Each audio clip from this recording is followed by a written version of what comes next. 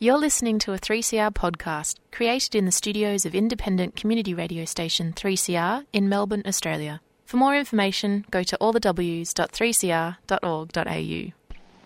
There is a place where time stands still, where nature is harsh and demanding, where only the quick and the strong and the deadly can survive. This place is no place for civilized man.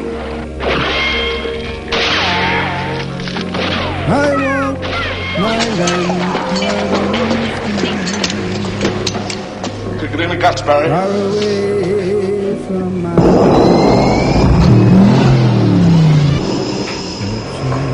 All you've got to do now is pass the Australian culture test. 3 simple questions, 3 correct answers, and you go through that doorway to the greatest little country in the world. Hi, Annie here for Showreel, looking at things happening in the Australian film industry. Today is the theatrical release date for Matt Walker's film I'm Juanita. It focuses on an amazing talent and a whale woman, Juanita, who lives in Tamworth and is billed as the Queen of Australian honky tonk. The film is an amazing document of a force of nature. You can see it at Nova and check for other screening outlets online. It is a revelation. Let's hear from filmmaker Matt Walker. Can we start off with a little bit of an understanding of your filmmaking background? Yeah. I have been an editor in television and film since about 2006, I guess. I studied drama editing at AFTRS before that, and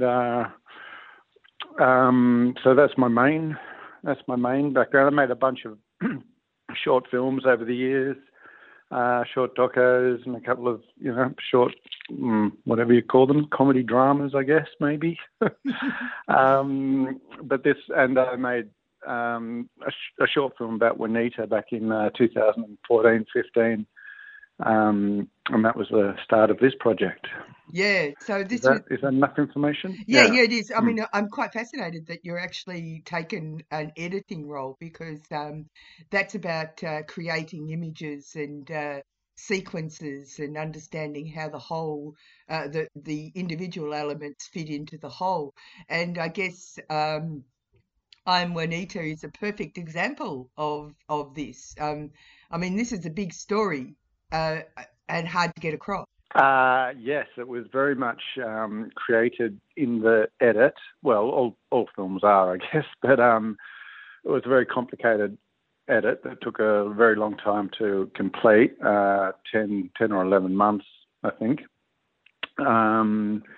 because I filmed, with just a fascination for the character, and I just let the story kind of go where it went, and celebrated anything that happened which I wasn't expecting, and really had no interest in the story going where I hoped it might or where I thought it might. I was very open to anything that happened, and there were plenty of coincidences and serendipities and terrible mistakes and whatnot that all were a big part of the story in the end that we just needed to put into a structure that made sense for the human consumer. Yeah, that's right. So you were filming this for a long time, and I mean, she's a very, very generous character. Some might say overly generous. How did you inserted yourself in her life? How did this all happen? I just received a phone call from someone.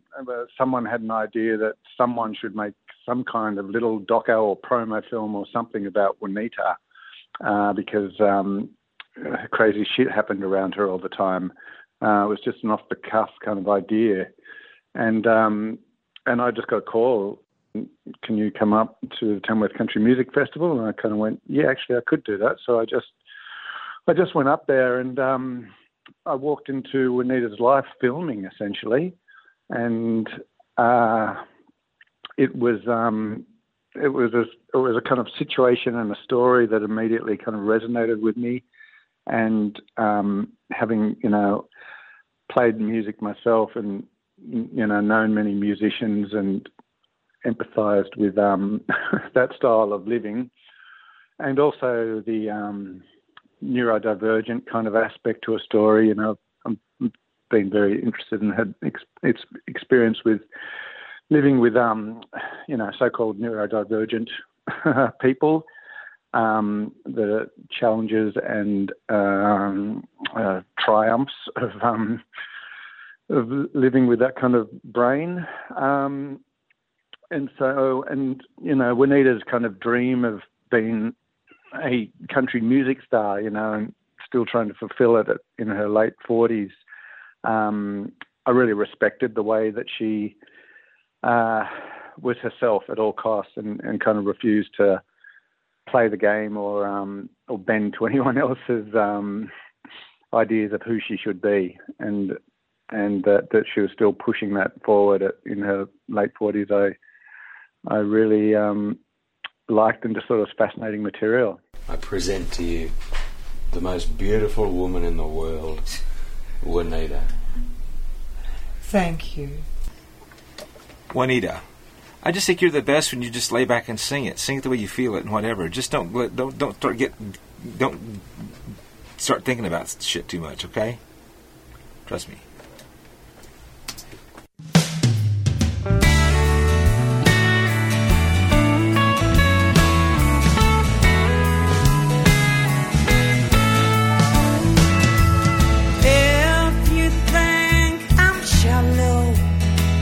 Then you're out of your depth.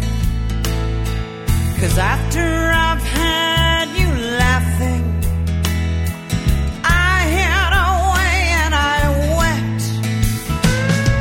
You're only as sick as your secrets.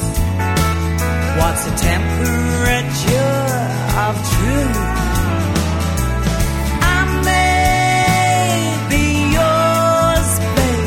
But I'm everyone else's too. You don't know someone till you know what they want. You don't love someone till you know what they need. Your bark and my bark are different barks. Your dark and my dark are different dogs.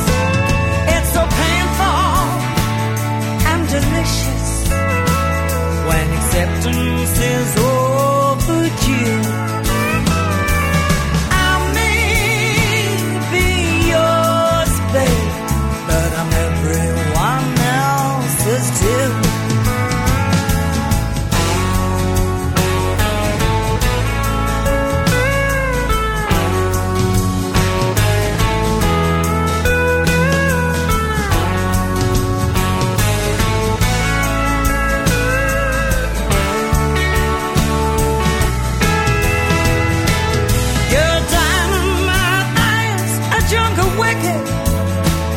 And I guess I thought you knew. I may be yours, babe, but I'm everyone else's too. You think I work so hard at pretending to be me that I somehow forgot about you.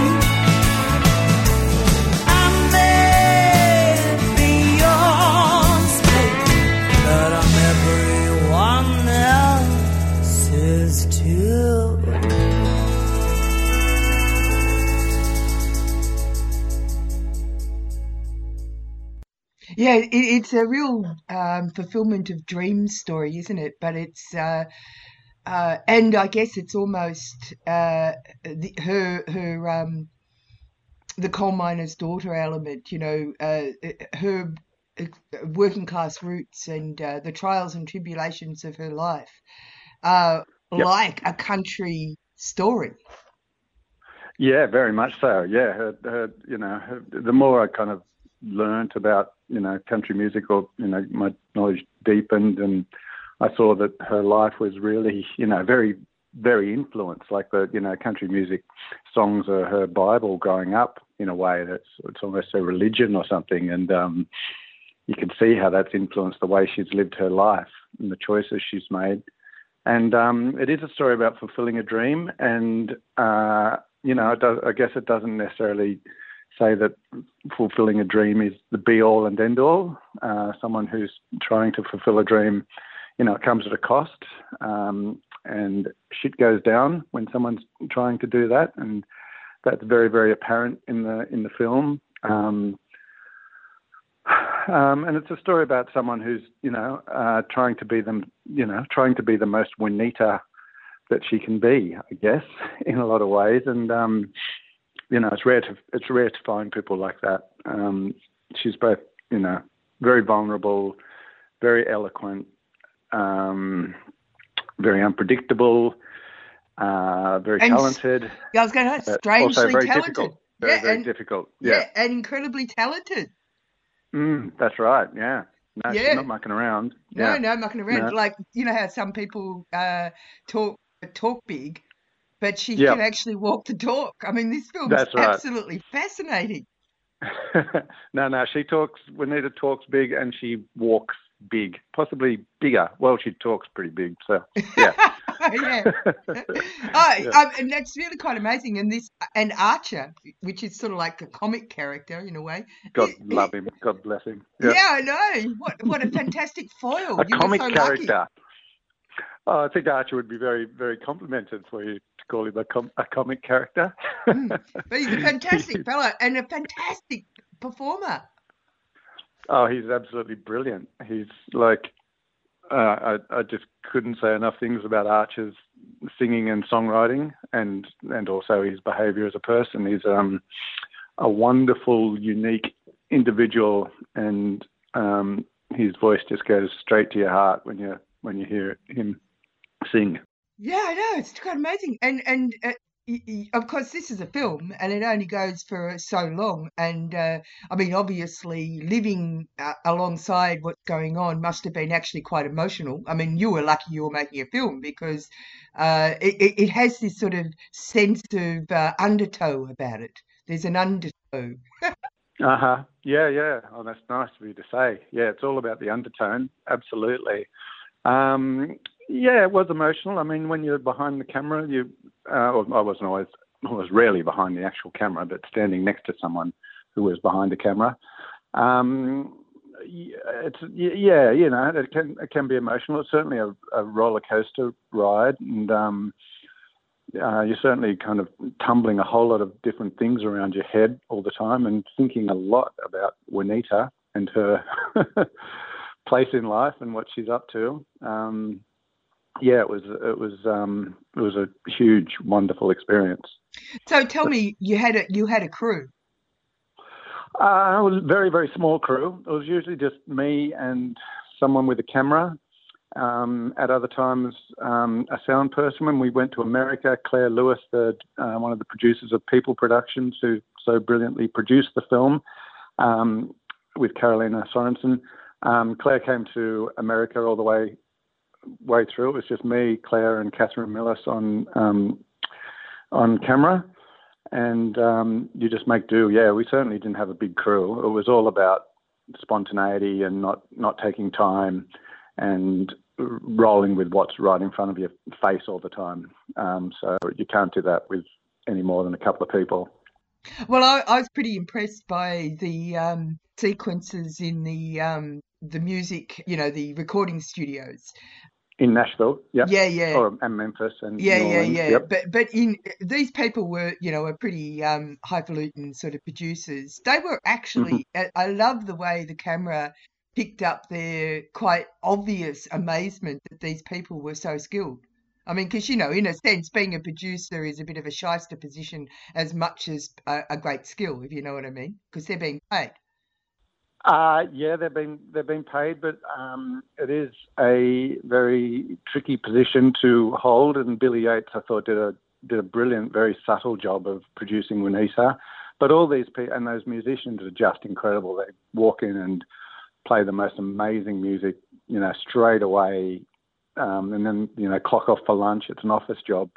But they all recognised. I mean, they're all older country musicians, and they they recognised where Juanita was coming from, and it's, you know, there's not that many people around doing what Juanita does, which is the real vintage 60s, 70s classic Hank Williams, Loretta Lynn, honky-tonk country music. So I think they knew where she was coming from, and they keyed into her really easily once, you know, and they loved it once they realised who she was, you know, the real deal. Yeah, it was really nice. Very self-affirming. It was nice for us as the audience as well, I have to say. Absolutely, yeah, because Juanita kind of finds her people, I guess. You know, I think, you know, she's always trying to say, this is who I am, this is what I do to everyone, but I think a lot of people just see the craziness or the so-called crazy side of Juanita. You know, she's an eccentric character, as are all the great country music stars in America. But in Australia, she's a fringe dweller because she's a little bit too eccentric. But she knows who she is, and she knows what kind of music she's playing, and that gets recognised. That got recognised very quickly over there. The same with Archer. They were a bit blown away by him as well. Yeah, everyone's blown away by Archer. Archer's another one who doesn't really play the game, who's not really trying to push his barrow too hard. He's very, very committed to music and songwriting, and, you know, it runs in his blood, and he's brilliant at it, but he's not really into the self-promo side of it, and he never will be. He likes to plant trees, and yeah. What I was thinking was that it was really nice that this film actually documents the full song of him. Yeah, most of it. Love of a Woman. Yep, that was just a magic moment that happened in some studio. He wrote that song on the plane going over, I believe. And it's just, yeah, it's, you know, the air went out of the room while he was playing that, as you can see in the film. Yeah, it takes your breath away. Now, of course, you are wrangling various important strands through this film. So it's about her journey, and it's about the dream. But it's also about how that relates to very personal people in her life. And they are like her daughter and her, you'd almost say, I mean, the tragic nature of her partner. Yeah, yep. This is the kind of impact of a personality, and you know, like Juanita's, and the chasing of a dream, I guess, or the dedication to something.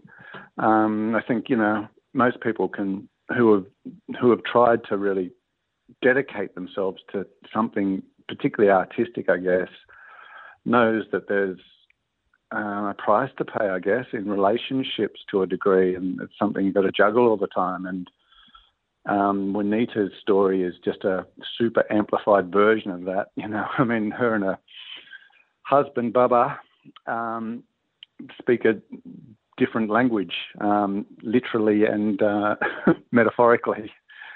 And so, you know, they're speaking across a cultural and psychological divide, I guess, all the time, which is, you know, I think very recognisable to many people. And so I just tried to juggle all those perspectives are very, very valid, and I felt a lot of weight of responsibility to, you know, do them all justice and show all sides of the thing, and not just, you know, do a propaganda film about Juanita, but show the full story. And that's what Juanita wanted too. She wanted to be accurately represented. Yeah, that was so remarkable. One of the things that are so remarkable about her is that she is so brave intellectually and emotionally that she's prepared to be completely exposed. That's right. Yep, you nailed it in one. Yep, she's super courageous, and she owns who she is and what she is. And she was also very trusting and courageous to give, you know, to put her story in my hands to a degree. And, you know, it shocked her a bit when she saw the doco. Did it? Initially. And yeah, initially, you know, but not in the kind of ways that you might expect, you know. She didn't have any trouble with the portrayals of her relationships or whatnot. It was some other funny little bits and pieces that more related to her professionalism around music, you know. The drunk, getting a bit too drunk and losing. Yes, which she didn't feel that one of those stories was quite an accurate portrayal of what went down. But you know, she loves the film now, and you know, she's a performer, and that's kind of who she is, and so she's feeling very comfortable being in the limelight with all the kind of publicity around the film and whatnot. She's really seems to be enjoying it and being quite natural at it. Yeah, that's right. And also she's been able to, she's produced more work as a result. Yeah, well, she produced the wonderful album on Juanita, which, you know, with all the best musicians in Nashville, festivals in America, and it picked up the best music doco at Raindance in London, and then recently won best feature documentary at the Sydney Film Festival, which was a brilliant surprise, and it was nominated for an AFTA as well. What are you going to do now? Because, I mean, this is sort of almost bigger than Ben-Hur. And also, you're pretty courageous in a sense, because you could have ended up with nothing. Most certainly. And there were moments in the edit where I wondered whether I had, but depending on what bit of footage you're looking at. But, yeah, I mean, it was a big thing for me as well. I'm about the same age as Juanita, one year younger. So I just kind of, you know, went for it in the same way that Juanita went for it. And I'm hoping to make more docos because it was absolutely brilliant experience. I loved every second of it. Even when I was in the fetal position. Yeah. Begging, for mercy. Yeah. How did you get your funding, or was that something that, I mean, I noticed that you've got a good group of producers, like Tate Brady, for example, was one of your producers. Yes. Yep. Tate Brady and Carolina Sorensen and Claire Lewis, People Productions, and we got label distribution via Tate. It was a long, labyrinthine, complicated process. I could almost not even tell you what happened. I was just kind of being told what to do by the beautiful producers, you know, write treatments, make sizzle reels. We got development from Screen Australia off the back of the short film. And then after much, you know, stuff, we got funding from Screen Australia, God bless them, which was just brilliant. And we also had ABC behind us. We've made a 1-hour version of the film for ABC, which is quite different to the feature, which is going to play March next year. So ABC and Screen Australia were our backers, amazingly, and it was, you know, it was a pretty, I would have thought, a fairly risky thing for them and to back. So I think it's wonderful that they did, and then Screen New South Wales also came on board a little bit later, which was fantastic, and we owe the whole ending of the film to Screen New South Wales regional filmmaking fund. Yeah, because of course it is about Tamworth as well as about Juanita in a sense. Absolutely, yeah, and it's a very Australian story. There's no way you could deny that. It's they're very, very Australian characters, and it's a regional Australia story, and yeah, I hope, you know, I think many people will find it fascinating and relate to it and see places they know, and yeah. Yeah. I suppose just on a very personal level, are you single or are you married? Because did they have to live with this all the way through for years and years and years? Yeah, my relationship broke up during the. Oh edit. no, sorry. Yeah, that's all right. And, yeah, so yeah. That's probably enough information there, isn't it? Yeah. Sorry, I just thought it would have been all encompassing. I have a son who's grown up. I had a son when I was quite young, Jem, and he's all grown up. So I didn't have that child responsibility thing, which would have no doubt upended the whole thing. Yeah. But he's probably very proud of you. Yeah, he's endured a lot of talk about Juanita over the last decade, over the last third of his life or whatever. Yeah. Isn't it great when a great all-consuming project that you've been throwing so much into actually comes to fruition, and people go, "Oh wow, it's actually really good." Yeah, I know. It's very embarrassing when you see someone you haven't seen for 3 years, and they say, "What are you doing?" And you say, "I'm working on that country music doco," and they're like, "What?" And you can see the version of the film playing in their eyes too. It's kind of like these, interviews on VHS or something with bad sound. Yeah. And but once it's finished, everyone forgets about how long it took. Yeah. Well, to a degree, but to a degree. I'll tell you something for free. Years ago, before this, and this is years and years ago, we used to know. The person I used to live with, we used to know Paul Kelly and Steve Connolly, who were musicians. Paul Kelly, the musician, and Steve Connolly was the. They worked together when. They put out the album that relaunched Paul Kelly's career, as he is now. And I can remember, and I can remember going to a Richmond pub before the meteoric re-rise, where we, as a couple and another 2 people, were the only people at the corner hotel listening to, as my friend said, one person pretending to be Bob Dylan and the other one being Lou Reed. Yeah. And of course, the rest is history. The rest is history, and what a great album that is. Yeah, exactly. First Paul Kelly album, beautiful. Yeah. Beautiful. Yeah. So more power to everybody's arm who runs the distance. Yeah. Thank you. And good on you.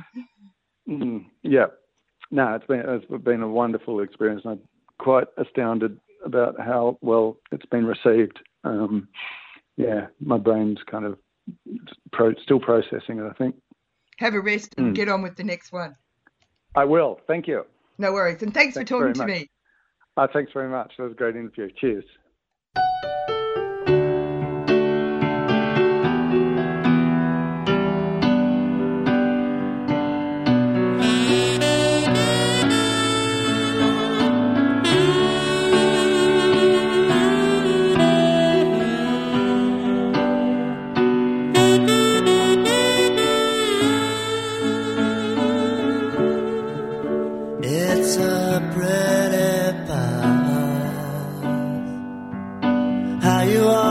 Seem to land on your feet, a little undone. Anybody else by now would be called me. Yeah. Whenever you fall,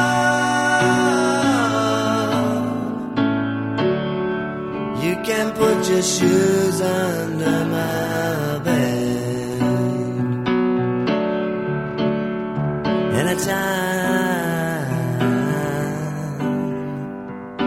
Anytime you're passing by this way, remember you will always have a place to stay.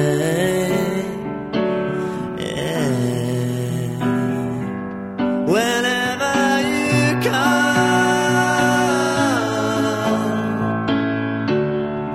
you can put your shoes under my bed.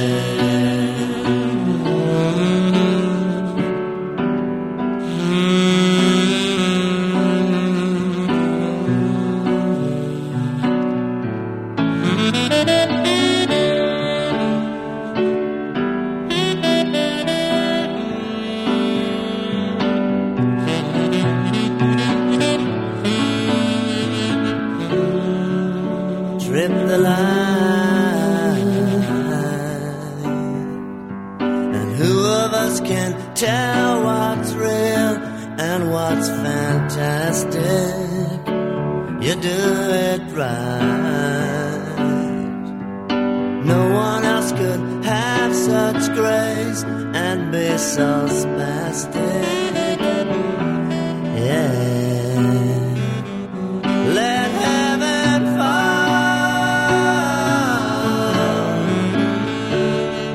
You can put your shoes under my bed.